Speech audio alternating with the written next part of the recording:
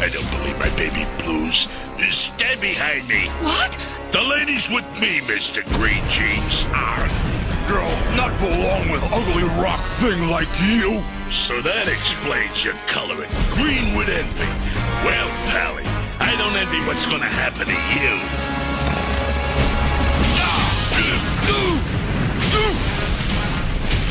Hulk is bigger. Hulk is stronger. Hulk is dumber, thing is faster.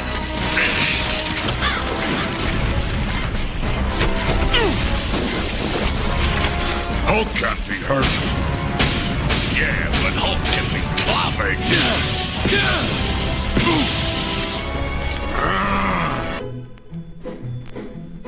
And now, it's time to sit back and enjoy the Two True Freaks Internet Radio Broadcast. Stop it! Genesis? Oh, what's in the box? Disenfranchised by the modern comics industry, producer Paul Spataro, Dr. Bill Robinson, and Scott H. Gardner now ply the time stream in a never-ending quest to rediscover and reconnect with that unique brand of fun and excitement that can only truly be found in good old-fashioned, randomly selected comic book back issues. Journey with them now. Back to the bins. I got nowhere else to go! I got nowhere else to go! I got nothing else. Hello, everybody, and welcome to Back to the Bins. I'm Paul Spataro, and I am here with my buddy, Scott H. Gardner. And hello! This time around, I'm saying the H stands for Hulk Smash. How you doing today? That works. I'm doing good. How about you? Doing all right. This is a long-delayed 10th, I believe it's our 10th entry, round 10 into our Hulk thing retrospective. We that kind of sat around for a while before we got back to it, but I'm glad that we're not letting this one go away because I enjoy doing these. I do too. I was looking at future installments and wondering, when we were going to get to that point where like, but we're not there yet. I mean, there's some other ones coming up that I'm pretty excited about. So yeah, I want to keep this going. This is a lot of fun. And this one that we're looking at today, if I read this before, I have no memory of it whatsoever. But reading it today, I was like, oh, this one's fun. This I think there'll be some good discussion of this one. So yeah, it's a pretty cool story. And what we're looking at today is the issues number 20 and 21 of Marvel Fanfare from 1985. Number 20 is really a Thing story. And we'll talk about that a little bit more when we get to the synopsis on it. But 21 is a knock down, drag out Hulk Thing fight, which I'm loving. So yeah, these were fun issues. I enjoyed these. So just to jump right in here, and then we'll talk about the stories a little bit. Marvel Fanfare number 20 was released on February 5th, 1985, with a cover date of May of 1985. It's written by Jim Starlin, penciled by Jim Starlin. So right off the bat, I'm going to love this. Inked by Al Milgrom. And I'm going to have to tip my hat to Al Milgrom. I hate to play my cards too early, but much better than the Al Milgrom that I've commented on in the past. But we'll talk more about that too. Colored by Christy Scheel, who I'm not familiar with, lettered by Jim Novak, and edited by Al Milgrom and Pat Blevins. The synopsis, as per Marvel Wiki, is that the Thing walks into an alley and happens upon a mugging. A young man named Charlie Carcrash is attacking an older homeless woman, Elsie Gertz. Thing grabs a garbage can and jams it over the man's head. The man runs away and the woman thanks him for rescuing her. She shows him where she lives, a small makeshift shack made up of a dumpster, some wood, and cardboard. He gives her some money to stay in a hotel across the street and walks away. As he walks, he thinks about how difficult the woman's life must be, and he decides that he doesn't have it so bad after all. He starts to go home and cuts through an alley. Suddenly, a blinding light flashes before his eyes, and he sees a portal open before him. In the portal, Doctor Strange speaks to him, saying that he needs the Thing's help. Thing strips down to his Speedo and jumps through the portal, and after going through, he lands at the feet of a group of monsters. I don't know if I would call them monsters. I would have called them demons, but, whatever. Thing asks Strange what's going on, and the Sorcerer Supreme says that these demons are his jailers, and he explains what happened. Doctor Strange, after banishing the Hulk to the Crossroads, sensed a spark of Bruce Banner's intellect in Hulk, and he summoned his fellow Defenders along with the Hulk to his Sanctum Sanctorum, and he kept Hulk under control with a somnambulant spell. He left the others in the sitting room and went to his study, where he attempted to reconstruct Banner's intelligence, or at least jump-started inside Hulk's head. Someone snuck in the room and knocked him out. When he came to, he was imprisoned in a dimension surrounded by extraterrestrial demons and his old enemy, Xandu, who had stolen his Eye of Agamotto, and he planned to couple it with the Ruby of Domination to own the world. He tells Strange that the Ruby could only control the mind of one person at a time, so he used it to control the mind of one Defenders member. He threatened that he'd have the world enslaved by noon tomorrow. Xandu left, and Strange used his mastery of the mystic arts to send a strained last-minute plea for help to the Thing. Thing realizes that Strange expects him to free him, but Thing, angry that Strange just expected him to fight these demons and free him on a whim, gets angry and begins ranting about how everyone always turns to him for help, and how he's tired of all the fighting and being everybody's punching bag. Thing suddenly punches one of the demons into the air, saying that's just how things are, though.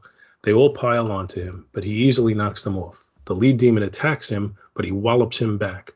Another demon takes a shot at him, but he catches the monster's fist and flips him into several others. Thing pounds the ground, setting many of the demons off balance, and they fall off of the rock platform that Strange's prison is on. The last demon stabs Thing in the back with a spear, and he wraps it around the demon's neck and frees Strange. Thing asks if Strange can teleport him back to the Baxter Building, but he says he's still in need of Thing's powers, as Thing will have to hold back whichever member of the Defenders Xanadu has taken control of. While Strange gets the Ruby, Strange transports them back to Earth, and they head back to the Sanctum Sanctorum. They go in, and Thing asks who the controlled hero is. Strange says that he may not like it, but Thing persists. They go into a room and find Xanadu with the Ruby, and he's protected by one angry, mind-controlled Hulk. That was a pretty cool story. First of all, I thought the story was cool, and secondly, I thought the artwork was really cool. Overall, I don't know why, frankly, this ended up as a Marvel fanfare issue. The Marvel fanfare issues were usually, stories that would just, extras that they had laying around, ready to fill in or whatever. This seems like something that's pretty well thought out. It seems like it's actually timely. Some of the thought bubbles are kind of going with what's going on. Not only thought bubbles, but some of the plot. The Thing, thinking about how the Torch is with Alicia, the whole thing with, the Hulk being at the crossroads and then being brought back for this. It's unless that's just a little extra dialogue that's added, which is possible, it's still pretty well placed or shoehorned into what's going on in the comics at this time. So that said, I thought the whole build-up was kind of cool. It doesn't feel especially, it feels self-contained. It doesn't feel like the whole Marvel universe should be involved in this, but it is a very big threat. It's well paced. Xandu is one of the Doctor Strange villains that I'm very familiar with because, there were the team ups with Spider-Man, in one of Spider-Man's annuals where he and Doctor Strange faced off against him. And then he appeared again in Marvel team ups. So I kind of knew him pretty well. And I just thought it was really cool. The artwork seems to me mostly to be pretty typical Jim Starlin artwork. And that's not honestly what I expected with Al Milgrom inking it. Al Milgrom's inks, and I hate to keep insulting the guy, but they're usually fairly simple. There's a little bit more detail and a little bit more stylishness to this than what I typically see from Al Milgrom, and I think that's probably based on the fact that Starlin, I'm thinking, did pretty detailed pencils. So I think it's that's what's coming through to us.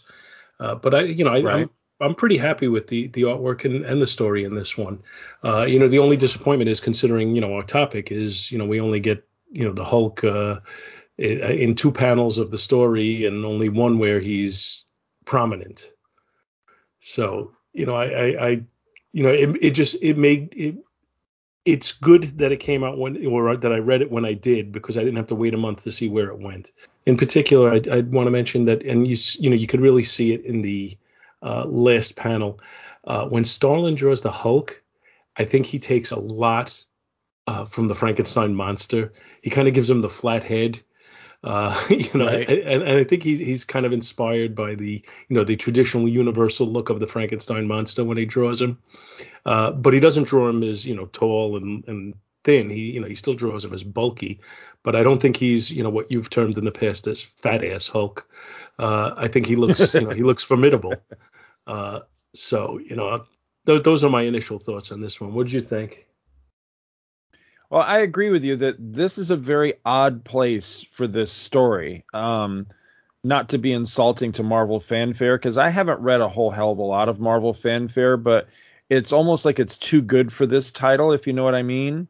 I think that's why I've never read this before, is just because it's kind of buried in a series that I think of more as whatever Marvel fanfare was, a home for displaced stories or something, which is maybe exactly what this is. I don't know, because this feels like one of two things. This either feels like a Marvel 2-in-1 story, but of course 2-in-1 had finished by this point and the Thing had gone solo while he was on the Beyonders world.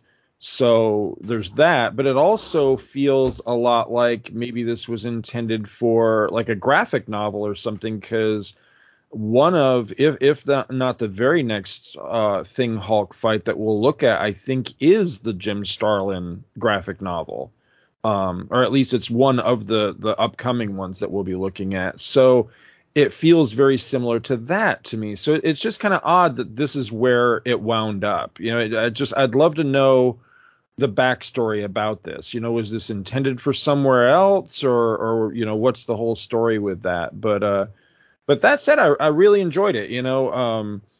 I kind of think of issue 20 as a lot of setup, but I guess that's because of the angle that we're looking at it at. We're looking at it strictly from the Thing versus the Hulk fights angle. So from that angle, nothing really happens other than getting all the players in the same room.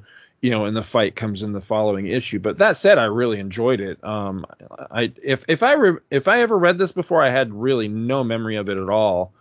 But I really liked it. I'm not the biggest Doctor Strange fan in the world, but I liked this. They kept it simple. They kept it pretty straightforward. It is funny, though, that of all of the people that Doctor Strange could have reached out to, that he reached out to Ben Grimm.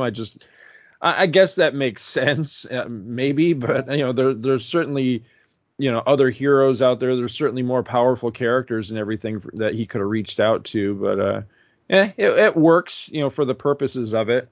Again, I think it would have made a little bit more sense if this was Marvel 2-in-1. Maybe this first chapter is the Thing and Doctor Strange, and then the next chapter would be the Thing and the Hulk, or maybe Thing and Strange with the Hulk, or something like that. So, but yeah, as setup goes, it was it's pretty good, and I do like the art. I'm not near the Al Milgrom detractor that you are. I'm not his biggest fan in the world, but I think what kind of alleviates some of it for me was that he was working on just a lot of titles that I was reading when I first started to get real heavy into comics as a kid.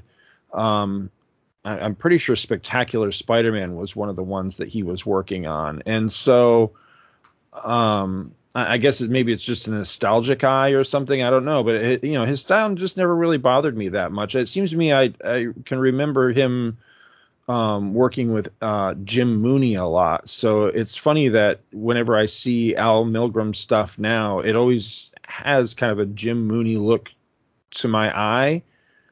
But I guess just because I kind of associate the two of them together somehow, I don't know. But I think the styles are pretty similar. Yeah. But I liked this. This was fun. But it's really, for me, it's all about, and of course, for the purposes of the show, it's all about the next issue, really.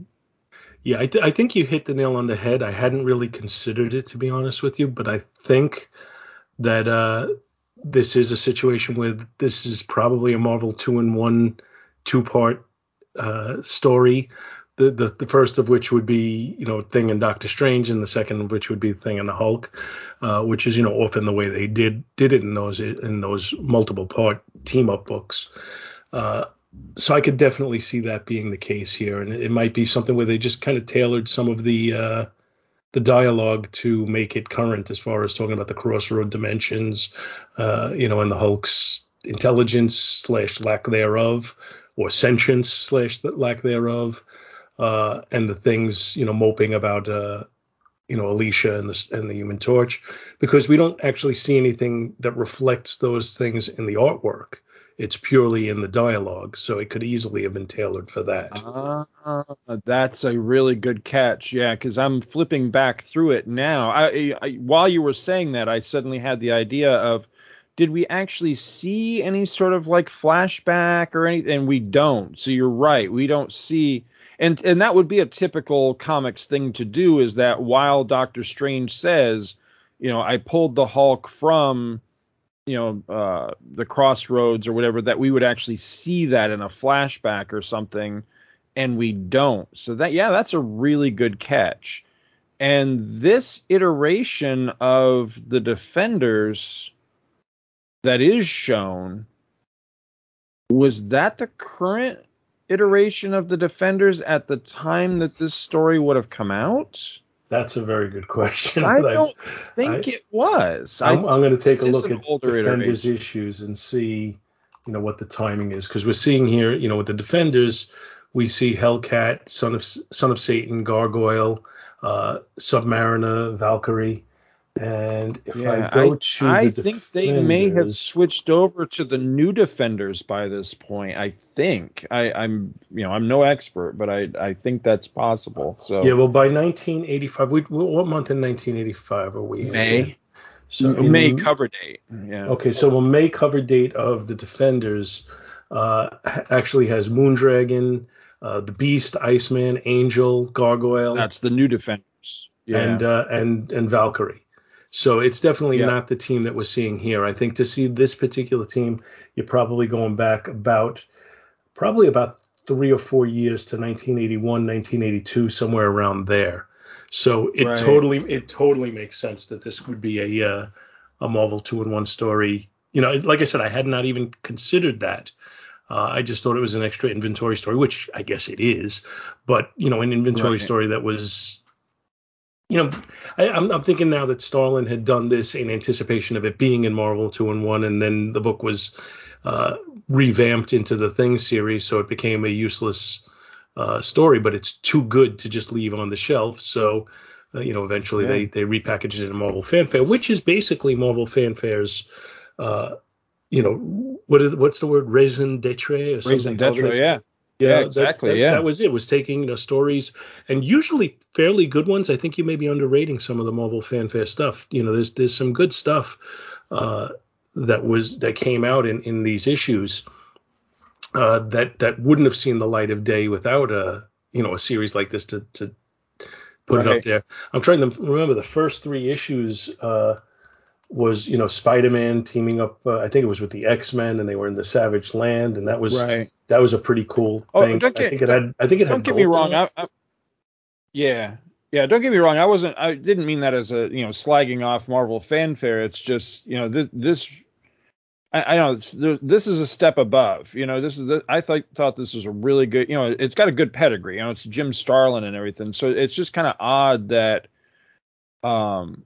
that they didn't look to go bigger, if you know what I mean. Because again, hindsight being 2020, the very next thing is a Jim Starlin Hulk thing graphic novel.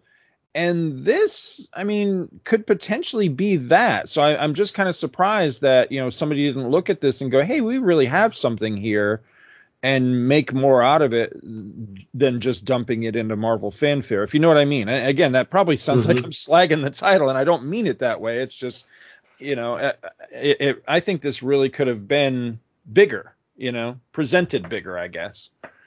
It definitely could have been. But, again, I do think that it is what it is, effectively.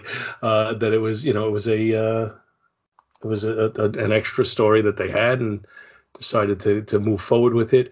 I'm just looking at Marvel fanfare in general, though, and I'm seeing, some really good creators. There was a Black Widow story with George Perez that went 3 issues. There was that John Byrne Hulk story that we did a while back. Yeah. There's also the Hulk story in issue 7 with Eunice and the Blob, which is not top level talent necessarily, but a top level story. So there's a lot of really good stories. Yeah, this is one of those titles that I've come to really regret passing it up for so many years. And now when I do see them, I've started snagging them with the intention of I would like to have a complete run of this, just because the spotty issues that I have, whenever I check them out, I almost invariably end up really enjoying them. And so it's just one of those things of I wish it had been more on my radar over the years, but it is what it is, I guess. Mm-hmm. Yeah, I wonder, I have issues 1 through 18 in my collection. I don't have beyond that. And obviously, I'd like to add these to it, as well as I'm sure there's some others later on. But I wonder, as it went on, if the quality didn't start to flag a little bit, just based on the fact that they might have been running out of material. But I'm not sure. I'd have to see. I think I may put these on my want list, to complete this, which the first run of this series, volume 1, went 60 issues. So wow. there is a decent amount to be had there. But, back to this story in particular, it's reminiscent. This story in particular is reminiscent to me of the story in Marvel feature number 11, where the Thing fought the Hulk. Right. And that was also a Jim Starlin issue. So, or at least Jim Starlin artwork. I'm not sure if he was the writer on it or not. But, that was, I'm sure he at least plotted that one. And it kind of has that feel to me that they're just kind of like thrown together strangely. And the story has a little, there's a little bit of, well, why does this happen? Well, plot. But if you accept everything that's going on, that, there's the Ruby of Domination, which I never heard of before this, and that when you team it with the amulet, that it'll give him the ability to take over the whole world, and then that he can only enthrall one person at a time until he completes the the connection with it and everything. Those all seem like pretty convenient things to me. But right. Just the same, if you accept them, they all work out fairly well. So I'm cool with that. And I'm looking at the artwork, and I'm just looking as I'm paging through it again, like the first shot that has Xandu. He looks so happy, like I got you, you MFer. It's almost like he's having a party with these demons. And I just love that. It's almost like, the page is acting for us. The demons all, to me, look like your typical Jim Starlin demons. The only artwork in this that I really seem to have an issue with was on page 13 of the scan. On the bottom row, middle panel, Doctor Strange's hair looks like he really went back to the disco era. And got made up for this issue. But other than that, I'm pretty happy with the artwork throughout the whole book, and that has to do, there's splash pages, there's some that just have abnormally large panels on them. It's not your typical 9-panel grid or anything like that. There's a lot of variation on it. The story just kind of flows right along. The story itself is 21 pages long, and you kind of get through it quickly, but there's still a lot to chew on. Or actually, it's 20 pages long. Excuse me. There's a lot to chew on as you go through it. So to me, it was just very enjoyable overall. The only disappointment, like you say, is our motivation here is to have Thing versus the Hulk, and all we do is leave off with the confrontation ready to start. It's a heck of a way to end it, though. I mean, it's a good cliffhanger ending that, if I had bought this off the stands or whatever, I'd definitely have to come back the next month because, oh boy, it's trouble.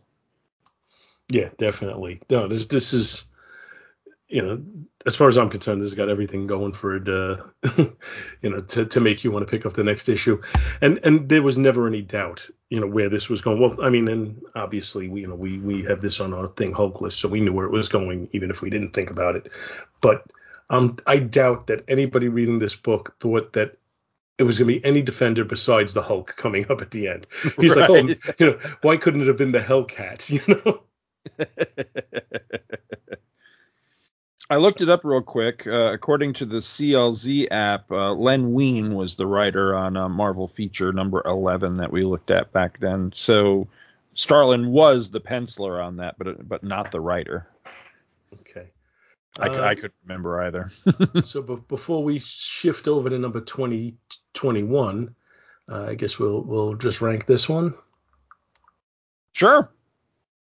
Okay. I think the cover is really cool.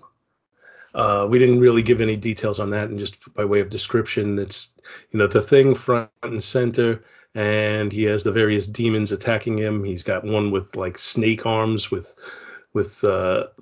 thorny outgrowths on it that are wrapped around his neck and his arm. There's another dude with a kind of a weird space perm who's got his other arm. And then there's a little guy with a spear in front of him that's holding it up to his head. And then there's a bunch of others in the back who are just waiting to get their turn at him. It's got kind of a muted blue background color, but I think it suits the cover really well. It's a good contrast to the color of the Thing. I also like the fact that the color on the Thing isn't just uniform throughout. You're seeing potentially some shadowing and things like that on it. So I'm thinking, really solid job by Jim Starlin. I'm torn between whether it's an A or a B plus. I'm going to say A-, so I'm going to just go in between the two. Really solid, would make me want to pick it up.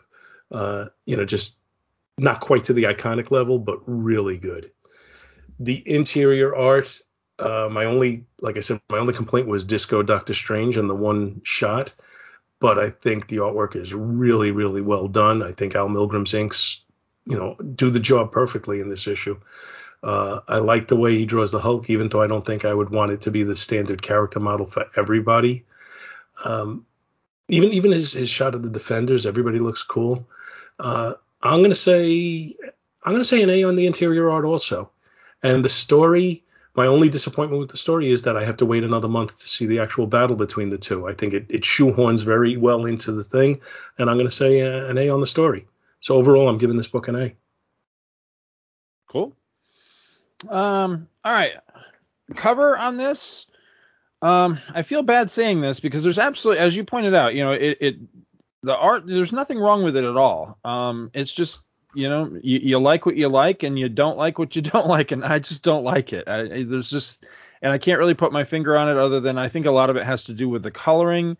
A lot of it has to do with, if I saw this on the stands, would I buy it? Nah, it just doesn't appeal to me. It's just, if I saw this on the stands, I would assume that this is, he's fighting demons from hell, or he's off on some weird alien world or whatever. And like the Thing series at this time, after Marvel 2-in-1 ended and he was on the Beyonders world, I don't know that I've read a hell of a lot of that because it's just like weird alien planet adventures and I just don't really care about it. And that's kind of the same vibe I get from this cover, is like, more weird aliens or demons or whatever they are. And it's like, I don't need to read this. So Artistically, there's really nothing wrong with it. I'm not crazy about the color scheme in it, but I don't know. Just visually, aesthetically, it just doesn't appeal to me. So, I don't know. I honestly, I think I'd go pretty low.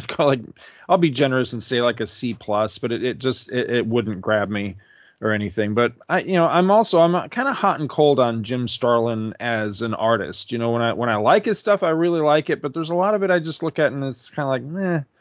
It's just not to my taste a lot of times. So not crazy about the cover on this one. The interior art, though, I really do like. I think it fits the story very well because it's mostly a Doctor Strange story. So the weird aliens and, the kind of strangeness of it and all, fits his world very well. But the beginning of the story is very grounded, with the, a back alley and the streets of New York kind of thing. I had a quick question for you. I found it really odd that, while you were giving your synopsis, that it actually gives a name to the old woman. She is not named in the story. So is she important in the Not Marvel? that I'm aware of. In fact, I'm just looking in the, in the Marvel Wiki where that comes. It doesn't actually, where it lists featured characters, supporting characters, blah, blah, blah. It doesn't list her at all.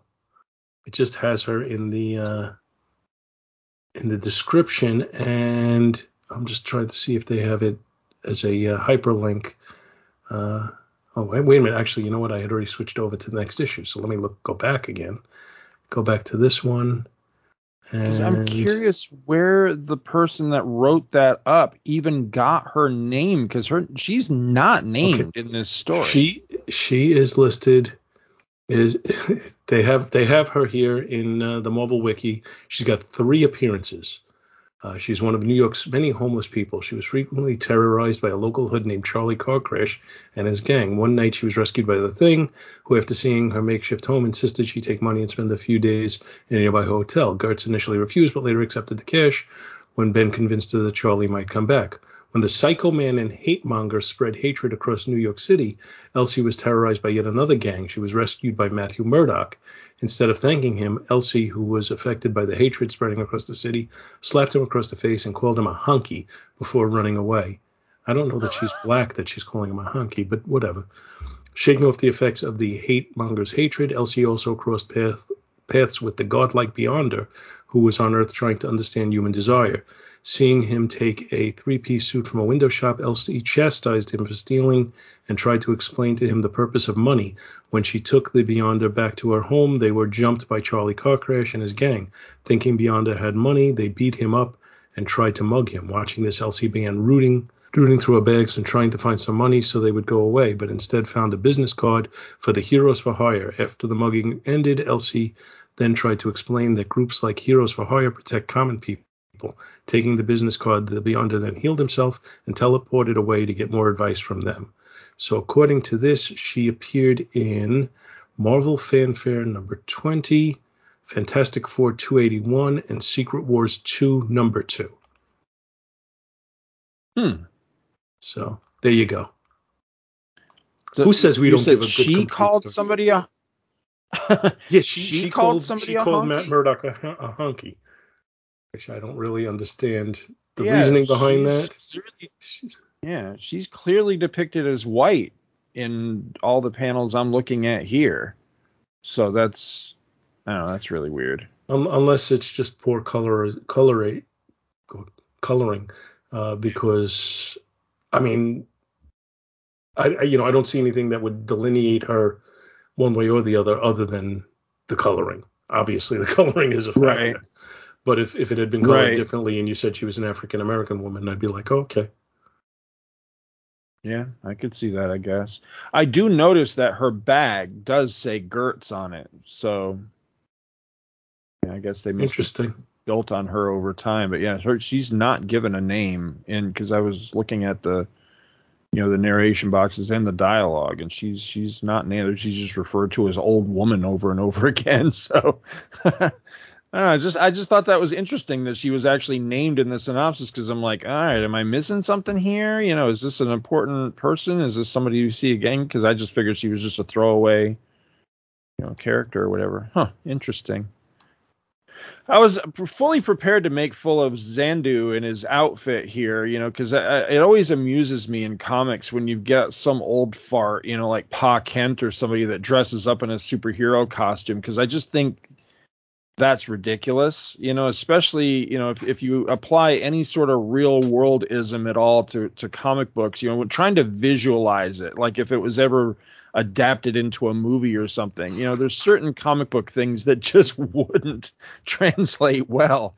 But, I got to give it to this guy. As ridiculous as his outfit is and as ballsy as I think it is for a guy who looks like he's easily like 70 years old to be wearing, a skin tight onesie, the dude is ripped.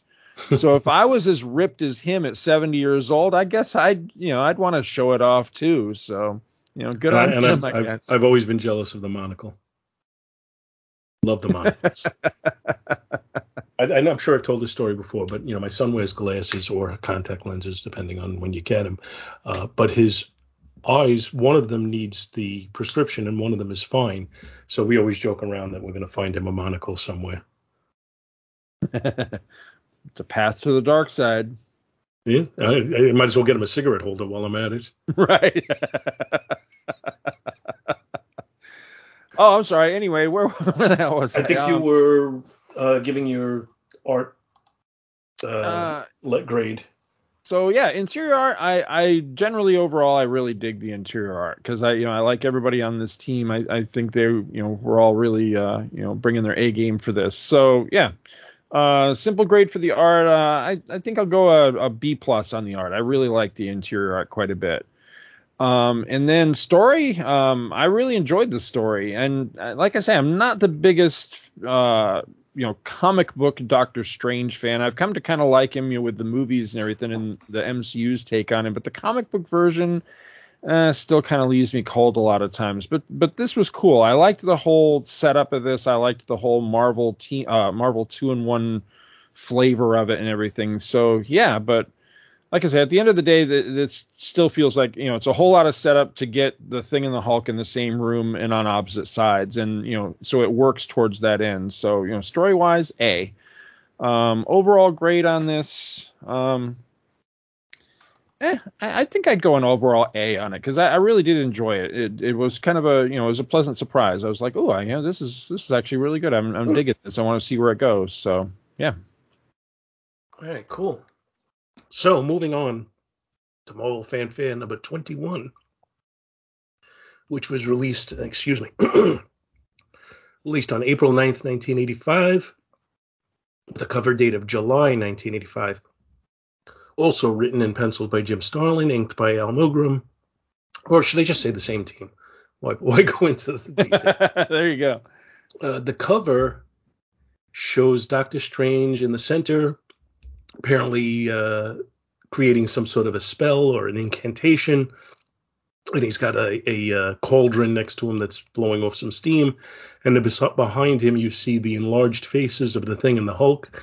And my big negative about this cover is, which is a complaint I've made on numerous occasions in the past, that the background is like pure white. And I don't know that I like that. I almost think I would prefer it dramatically if it was pure black instead of pure white. But moving forward to the synopsis.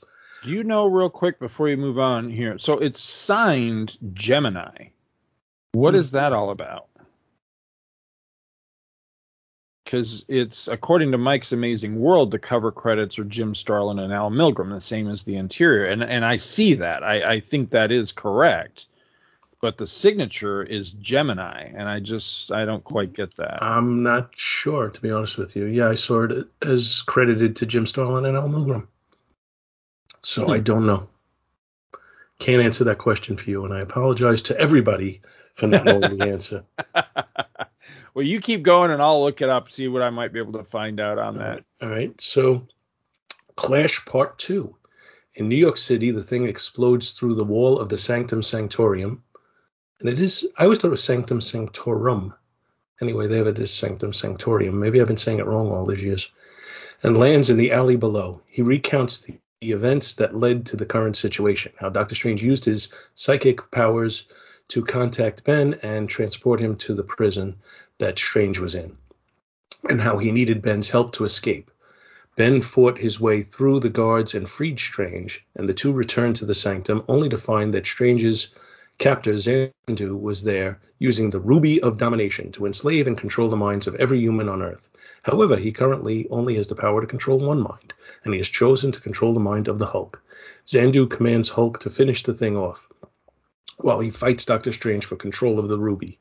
Hulk jumps out of the sanctum and into the alley. The thing barely avoids him. Inside the sanctum, Xandu uses the Ruby's power to his advantage, doubling the power of his mystical abilities. I believe that should be power of his mystical abilities. And Doctor Strange struggles to hold his own. Outside, Thing tries to reason with Hulk, who continues to attack him. Hulk wildly swings at him, and he dodges the blow. Using a drain pipe, Thing swings it at the man-monster, but the Hulk breaks the pipe and charges him. He avoids Hulk, and Hulk crashes into the wall behind him. He grabs Hulk's head out of the hole in the wall and punches him across the alley. Hulk gets back up, but Thing punches him again. He takes another swing at Thing, who dodges it again. Thing takes the opportunity and begins pummeling Hulk, punching him in thence again and again. He finally knocks the Jade Giant down and prepares to end the fight. In the sanctum, Xandu notices through a hole in the wall that the Thing is winning the battle. Realizing that his spell on the Hulk must be affecting the Brute's fighting ability, he releases Hulk from his control. Back in the alley, Thing knocks Hulk into another building wall. Hulk recovers, exclaiming that his head hurts. Hulk realizes that someone has been hitting him and deduces that it must have been the Thing.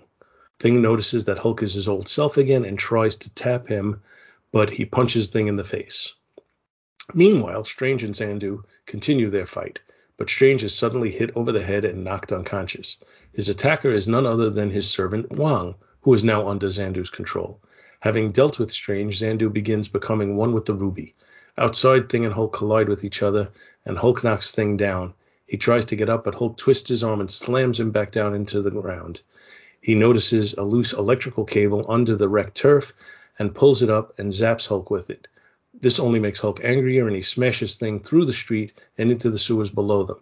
Realizing that their fight will only wreck the neighborhood, Thing runs down the sewer, trying to lure Hulk away from the civilians. Hulk follows Thing, who hides around the corner. Hulk comes around the corner, and Hulk punches him into the water. He then pulls out one of the sewer's supports, collapsing the ceiling on Hulk. He climbs out into the street and sees that several buildings have collapsed because of his stunt. He tries to dig through the rubble to free Hulk, but Hulk punches out of the rubble and slams into him. He punches Thing through more rubble, and Thing decides to lure him over to a nearby dock. Hulk follows, and Thing throws a crate at him, which he smashes with his fist. He looks up and doesn't see Thing anywhere. Under the dock, Thing limps up out of the water and smashes the dock, sending Hulk careening into the water. He then heads back to the sanctum, but Hulk jumps out of the water and gives chase. Thing hails a cab, and Hulk jumps through the street after the car. Thing, driving the car, swerves to avoid the monster, but Hulk lands on top and begins tearing it apart. Thing crashes the car into an apartment building and runs upstairs onto the roof. Hulk jumps through the building and explodes out onto the roof and lands on the roof that the Thing is on. Out of options, Thing is forced to fight the Hulk. He slams his fist into Hulk's jaw. Hulk swings around and knows him in the back of the head. And there's some weird typos in here. The two tumble onto the roof of the next building. Thing kicks Hulk off of him, and the Jade Giant lands headfirst in the street. Thing looks over the side of the roof and finds that he ended up right next door to the Sanctum Sanctorum. Hulk jumps back onto the roof, and Thing lures the Brute towards him. Hulk tackles him off the roof, and the two crash through the roof of the Sanctum and land in a heap on the floor. Thing gets up and smashes the Ruby, freeing Strange and cutting off Xandu's power source. Strange and Wong imprison Xandu, and Strange takes control of Hulk's mind. He tells Thing that he will return both of them to their proper places, transporting the Hulk and Thing away. Strange sits down and takes a rest. Meanwhile, Thing sits on a rock in Utah, as Strange's spell accidentally made him and Hulk swap places. He remarks that he hates Utah and magicians and hopes the Hulk is enjoying his bath. So, the biggest thing I noticed about this one is there seemed to be a lot of homages to prior Thing and Hulk meetings. Yeah. The thing on the dock, I believe, was from the crossover in Fantastic Four issues like number 25, 26, around there. Coming around the bend and the Hulk attacking him is kind of a reverse of the cover of Fantastic Four 12. I'm pretty sure the cab thing is also in the 2-issue 25, 26 thing. I think there's an homage to Giant Size Superheroes number 1 at one point when they're fighting. And then you also end it with the Thing sitting in the desert at the end, which is the end of Marvel Fanfare number 12. Which is the same thing happened at the end of that one. So I thought that seemed familiar, but I couldn't remember. Yeah. Now that you say that, that seems familiar. Yes. Just to kind of add a little bit of gravitas to that, at the end of it says, this story is warmly dedicated to Stan and Jack, who gave us all the original Clash of Titans and so many other fond memories. So it makes me more inclined to think that, a lot of those were intentional. Overall, it's pretty satisfying, slugfest between them, but it also ties into the overall story pretty well. So, I really enjoyed this one as well. I don't feel like it let me down. And a lot of times when you have a lot of build up to a story that, is going to just end in a drop the gloves and fight kind of moment, it seems like a letdown. That like almost like they don't know how to end it. In this one, I thought they really ended it well. My biggest, gripe is that they just happened to land right next to the Sanctum Sanctorum, which just seemed a little stupid. But beyond that, I just thought it was really, really cool. And I just, I flew through this one. I read this so fast, and it wasn't because it didn't have anything to it. It's just because I just kind of enjoyed page after page of it. I think, just to kind of be a little more critical, I think the artwork took a slight step down from the previous issue. Totally, yeah. I don't think it's bad, but I don't find the cover as enticing. And the interior art looks to me like it may have been a little bit more of a rush job on the inking. The layouts still seem pretty solid to me. But, and very Jim Starlin-like, but I just feel like the details aren't as crisp as what we got in the previous issue. So I would bring the artwork down a slight bit, but the story to me was still very satisfying. And those homages in there are very satisfying. In particular, I don't know, I just really like on page 24 of the scan, middle row, first panel, the Thing climbing the stairs, and it just looks like, he's in a rush to get up there, and it just looks like, oh my God, it's, so many stairs. I just think it's really well put together. The battle itself, I think, is pretty cool. I think, they let the Thing have the upper hand because the Hulk is moving more slowly, and he's not getting stronger because he's not getting mad. And then when he comes, when he does kind of regain his own control, and he's got to deal with, the fact that he has those things. Now the Thing is using more of his intelligence than his brute strength to get through things. And this is one of the few, and I hate to jump the gun on this, but I know we always discuss, this is one of the few that I think the Thing had the upper hand. If I'm going to, render a decision in this battle, I'm giving it to the Thing.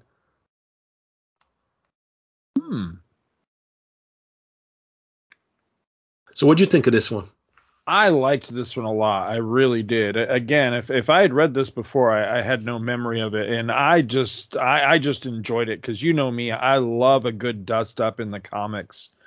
As someone whose favorite single issue is just one big over the top comic book fight, this was right up my alley. So I really enjoyed this, and this one was just a good one to just, munch popcorn and turn pages because, it's just a blast. It's just, the two biggest rivals in comics once again, just duking it out and just beating the hell out of each other. And, doing a little mini tour of New York and destroying it along the way. And so I was just in hog heaven with this one. I really enjoyed it.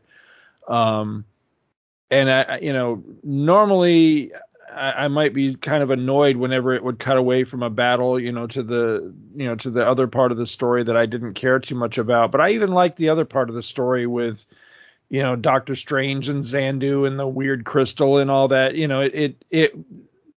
Starlin did a really good job of tying it all together so that even though, even if you didn't necessarily care too much about the other story, it all fit and it all made sense and it all tidied up nicely. Yes, it's a little convenient that they just happen to wind up where they need to wind up at the end of the story, but comics do that sort of thing all the time. So, I was very forgiving of that,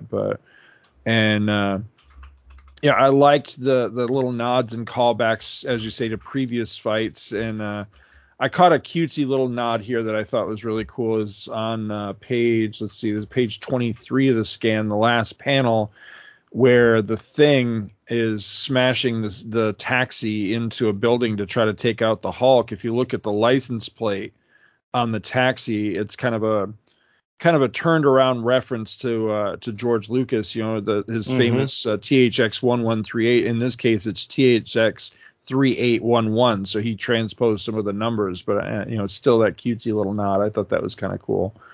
But yeah, overall, I really like this. Unfortunately, I must agree. I think the art did take more than just a step down. I think it took a big old, step down from the prior. And I'm not really sure where the problem is exactly. I'm thinking maybe this one wasn't as tight from Starlin as the prior issue. Maybe the prior issue was a little closer to fruition originally or something, and then this one is more recently inked by Milgrom and it wasn't as I don't know. It's just here's my theory on it. My theory, because I'm going now without any basis in reality. I'm going with the thought that these were meant to be Marvel 2-in-1, and maybe in the process of doing this issue, Starlin came to the understanding that they were going to not be able to present it and kind of rush through the finishing pencils. Not that would have necessarily led to a poor version of it, but that Al Milgrom had a little bit less guidance, and now it fell. So now I think in this issue, in the first issue, I think we saw more Jim Starlin and less Al Milgrom. In this one, I think we're seeing more Al Milgrom and less Jim Starlin. Absolutely. Yeah, I agree with you. And that makes me feel bad to say it, that I'm going to put it on Milgrom because, again, I really like Al Milgrom. But, yeah, I'm seeing much more of him and much less of Starlin in this. And, unfortunately, it's poor art-wise for it. Although there are some parts that I really do like in it. And there are some parts that almost make me wonder if that this again might be a many hands project, although it has clear credits in the beginning of the book, but I don't know, it's just little things here and there that sometimes the art is a little inconsistent, and it makes me almost wonder if maybe some others pitched in to help out with getting it completed or something. I don't know, it's just kind of something I noticed in here, but I can't really put anything specific other than there was one panel that made me really consider this. Let me see if I can find it real quick. It was page page 6 of the scan, next to last panel, when the Thing has the Hulk by the hair of his head and he's like pulling his head out of where he just smashed through a wall. That Hulk right there looks very Carrie Gamble to me. You know what that looks like to me? That looks like the issues of Marvel 2-in-1 we did when it was the TV set for his television program or whatever. Yeah. That looks like reminiscent of that, and I don't remember who the art team was on that book. Yeah, I don't recall either. But and you look at the panel right next to it, the musculature on the Hulk's back looks poorly rendered. Not enough detail. I hate to always pile on on poor Al Milgrom, but I'm blaming the inking on this. I'm thinking Starlin didn't give him as detailed pencils, and that's what happened in this. I think you hit on page 6. I think that's where it seems it's halfway through page 5 is where it seems to drop down a level to me. The first 3.5 pages of the story, I think look fine. Yeah. So that kind of goes to my theory that maybe Starlin got word that this wasn't going to be in Marvel 2-in-1 at that time. That's very possible. But even for the step down in the art, I still dug it. I still thought it was a lot of fun, and it is a really good tussle between the two of them. I sit here and we're here to review these books, so then I start looking more closely at the art, and I can see a difference between the first issue and the second issue that's noticeable to me. However, just reading it for enjoyment, I don't think I would even have noticed. I would have just paged right through it and been fine. I may not have marveled at the art the same way I did the first issue, but I don't think I would have been reading the second issue and complaining about the artwork. Right. So I was trying to look up. It's part of the process of being a reviewer. Right. The Thing makes a reference. It's on page 23 of the scan where he has borrowed a cab. So everybody in New York City is zonked out. So when the Thing comes across a taxi, the driver is under the spell of what's his name, Baron Onesie, and he pulls the guy out of the cab and then takes off in the cab, and he's worried about he wants to bring it back in good shape and everything, and immediately the Hulk attacks the cab, starts tearing it apart. And there's a panel where the Thing says, well, it looks like I'm going to owe Milton Glasman one new taxi. I looked this up on Google, and I can't find anything on him. Who is Milton Glasman? Was he... You can do this to me again, are you? Didn't you? I did find old woman. Well, I did find an answer to the Gemini thing. So apparently, Al Milgrom was a childhood friend of Jim Starlin. So whenever they would do work together, it was signed Gemini. I found this reference in a couple of places. There was one here on the Byrne page of all places. The Byrne robotics forum, where it says here there was a discussion already underway about Jim Starlin, and somebody chimed in and said, you guys are leaving out the other half of the Gemini signature. Childhood chum Al Milgrom was the one who would sign their covers as Gemini. So apparently this is a thing they did for a while. I just happened to catch it for the first time here, but yeah, apparently this was a thing that they did. Oh, that's pretty cool. I just looked up Milton Glasman and I got nowhere. So yeah, there is a Sam Glasman. Sam Glasman was an American comic artist, and he was alive from 1924 to 2017. Best known for Charlton Comics.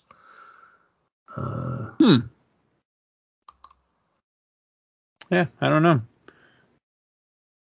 I just figured he probably had something to do with taxis or running the city or something like that. Maybe it was like the mayor or the head of the cab company or something, but I'm not finding anything on him. So yeah, me neither. But not necessarily important. The bottom line on this one is that it was just a fun read. That's really all it came down to ultimately. Yes, absolutely. I was prepared to take issue with you giving this fight to the Thing.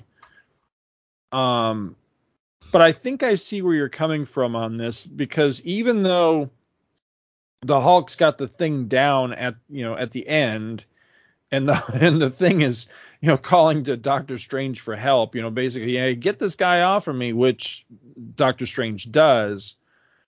Even given all that, I think the Thing gave a really good showing in this, and he got some really good licks in.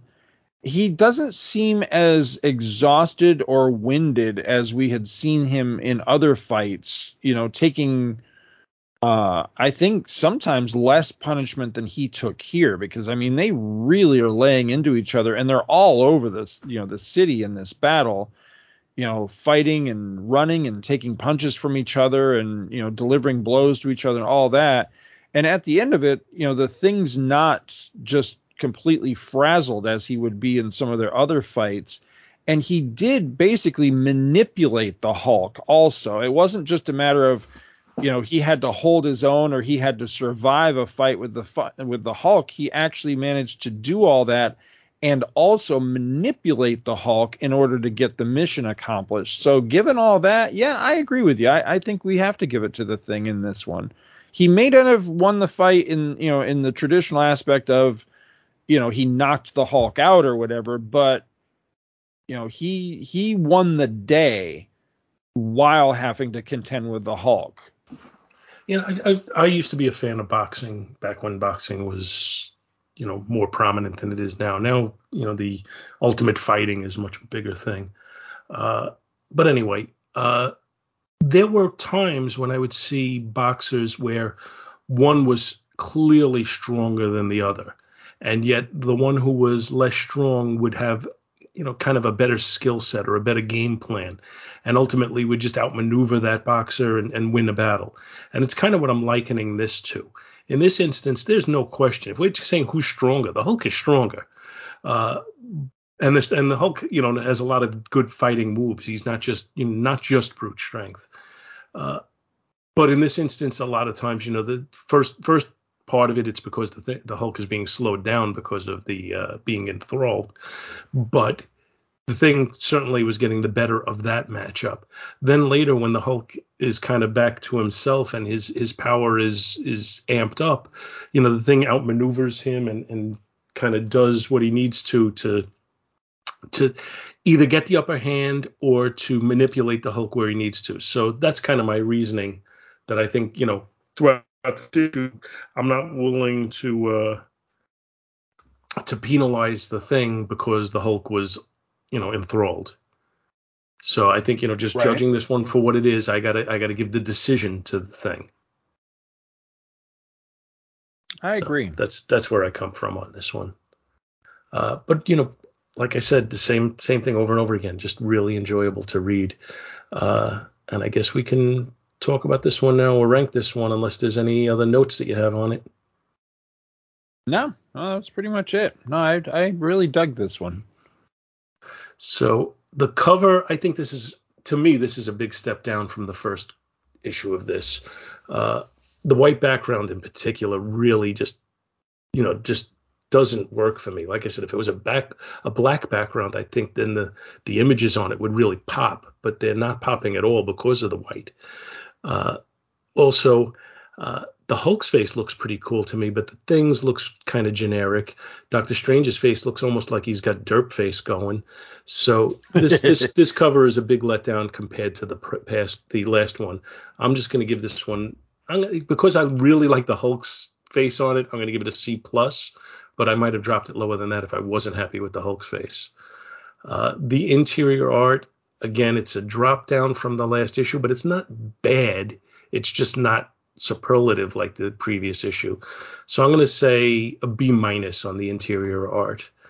And the story, again, very satisfying. I'm going to give an A to the story. So we're all over the map on these grades that I'm giving this. So overall, I'm going to give this book a B. Okay. What did I give the cover on the other issue? I think I said like a C+, something like so. That. Yeah, I think so. I think I'm going to go just about the same on this, although I do think this has one leg up on the other cover in the aspect of, now I have in the past bought comics interior sight unseen just because of the cover. The cover just wowed me to a point. I was like, I got to own this. The interior might suck. It might be a piece of crap, reading it, but I love this cover. This isn't that. but at least this cover probably would have got me to pick it up and thumb through it, because seeing the Thing and the Hulk on the cover would make me instantly think, ooh, do they fight? So it does have that edge to it. But that said, yeah, I really don't like this cover either. I don't like how anybody looks. Like I said before, I'm kind of hit and miss on Jim Starlin, and I'm very hit and miss on his Hulk. I don't typically care for the way his Hulk looks. And a lot of it's, as you said, he's a little too monstery. He's a little too Frankenstein sometimes. And yeah, I really don't care for the Hulk depiction on this cover.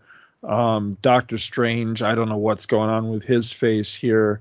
And then the Thing just looks like he's going, duh, he's just kind of zonked out or something. So yeah, you think the Thing was enthralled. Right.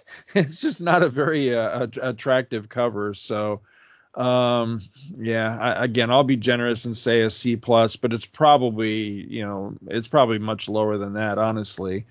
Interior art, again, I agree with you, and I hate to say it, I hate to feel like I'm dumping on Al Milgrom because I really like the guy, but yeah, the art unfortunately is just nowhere near as strong in this issue. Although again, there's some really good panels, some really good sequences and everything, but it's just not as tight or as strong as it was last time around. So I think I gave the previous issue like a B+. I think I just have to give this one like a B. I'll be generous. But the story is where it's at with this. I would rank this as one of the top Thing Hulk tussles we've read so far. I really liked this one. It was fun. It was satisfying. They get some really good blows in.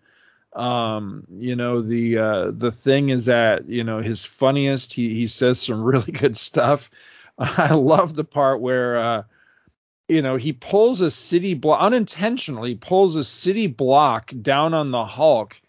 And then as it's collapsing on him, he realizes what he's done. And then it turns to concern. He's thinking, I don't think the Hulk could take all that. Let me go try to save him. And he's doing that when the Hulk suddenly bursts free. And what's on the Hulk's mind? He just wants to continue the fight. And I love, the Thing's moment of realization where he goes, what am I doing fighting this guy? He goes, you drop half a town on him and it just gets his blood pressure up. I like that. I like his little zingers like that. And he was at his funniest in this. And also I like when a writer remembers that the Thing, he may talk the way he talks, but he's not stupid. I mean, the guy was a test pilot. He was a jet fighter ace. He's a member of the Fantastic Four who has to be at least passingly familiar with all of Reed's wacky machines and inventions and everything. So the guy's not stupid. So I like when the writer remembers that, and they may not make him a super genius, but at least he's clever and he can think through situations and he can come up with, inventive ways to get the mission done, that sort of thing. And we see that demonstrated in this story, that he's always thinking, and he's clever in the way he manipulates the fight and manipulates the Hulk and eventually accomplishes what he needs to do. So I liked that. I thought it was a really well put together story that was just a hell of a lot of fun. So I'm giving the story itself a straight up A+. And again, with some of the parts, with the whole being stronger than some of the parts, I'd put this right up there as an A book. I really thought it was good. And again, in terms of Thing Hulk fights, possibly even an A+, because I think this is one of the top ones we've done so far. At least I thought it was one of the most fun ones we've done so far. So yeah, I like this one a lot. Yep. So just as an aside, the next issue, because you did mention it, the next issue we'll cover in this retrospective is the Jim Starlin graphic novel with the Thing and the Hulk. So I look forward to that one. I remember that one being fun, although it's been years since I read it. So I'll have to revisit it and see where it goes. Yeah, likewise. I don't know if I still own it. I know I used to own it, but I haven't read it in a long time. But I remember really liking it whenever I had read it in the past.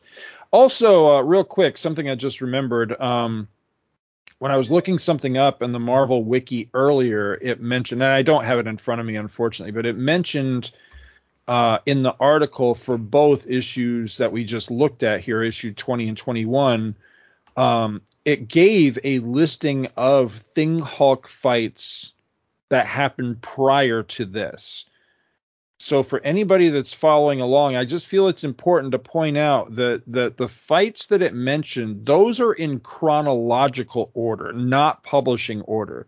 So some of the stories that it references as having happened before this, Paul and I have not covered because we're covering this in publishing order, not Marvel continuity chronological order.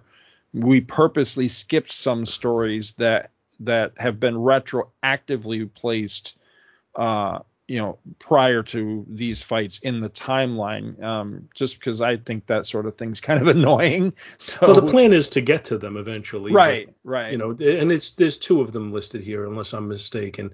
One is Fantastic Four: World's Greatest Comic Magazine #5, and the other is Rampaging Hulk Volume 2 #5. Otherwise, I think we've covered everything on this list. I think you're right. Yeah. Yeah, that was my count as well, is that there were two of them that we hadn't gotten to yet. Yeah. Because they're retroactive stories, but we, in the publishing order, they're way down the line yet. So cool. All right, but next time out, the graphic novel. So those of you who want to stick with us, and read it in advance, by all means, you know what to go for. Otherwise, we'll catch you next week with something. I don't know what, but it'll be something. Bye-bye. Thank you so much for listening to our show, and we hope you'll continue to join us each and every week for more good old-fashioned comic book back issue awesomeness. You can contact Back to the Bins to leave feedback, comments, questions, suggestions, and criticisms via email at bins@twotruefreaks.com or by joining the Back to the Bins group on Facebook. Back to the Bins is a proud affiliate of the Two True Freaks Internet Radio Network, which you may find at www.twotruefreaks.com. Two True Freaks is a registered trademark of DiManzo Corps of Milan, Italy. All rights reserved. Please take a moment to stop by the twotruefreaks.com site and check out their many other fine podcasts, won't you? Thanks, and we'll see you next week.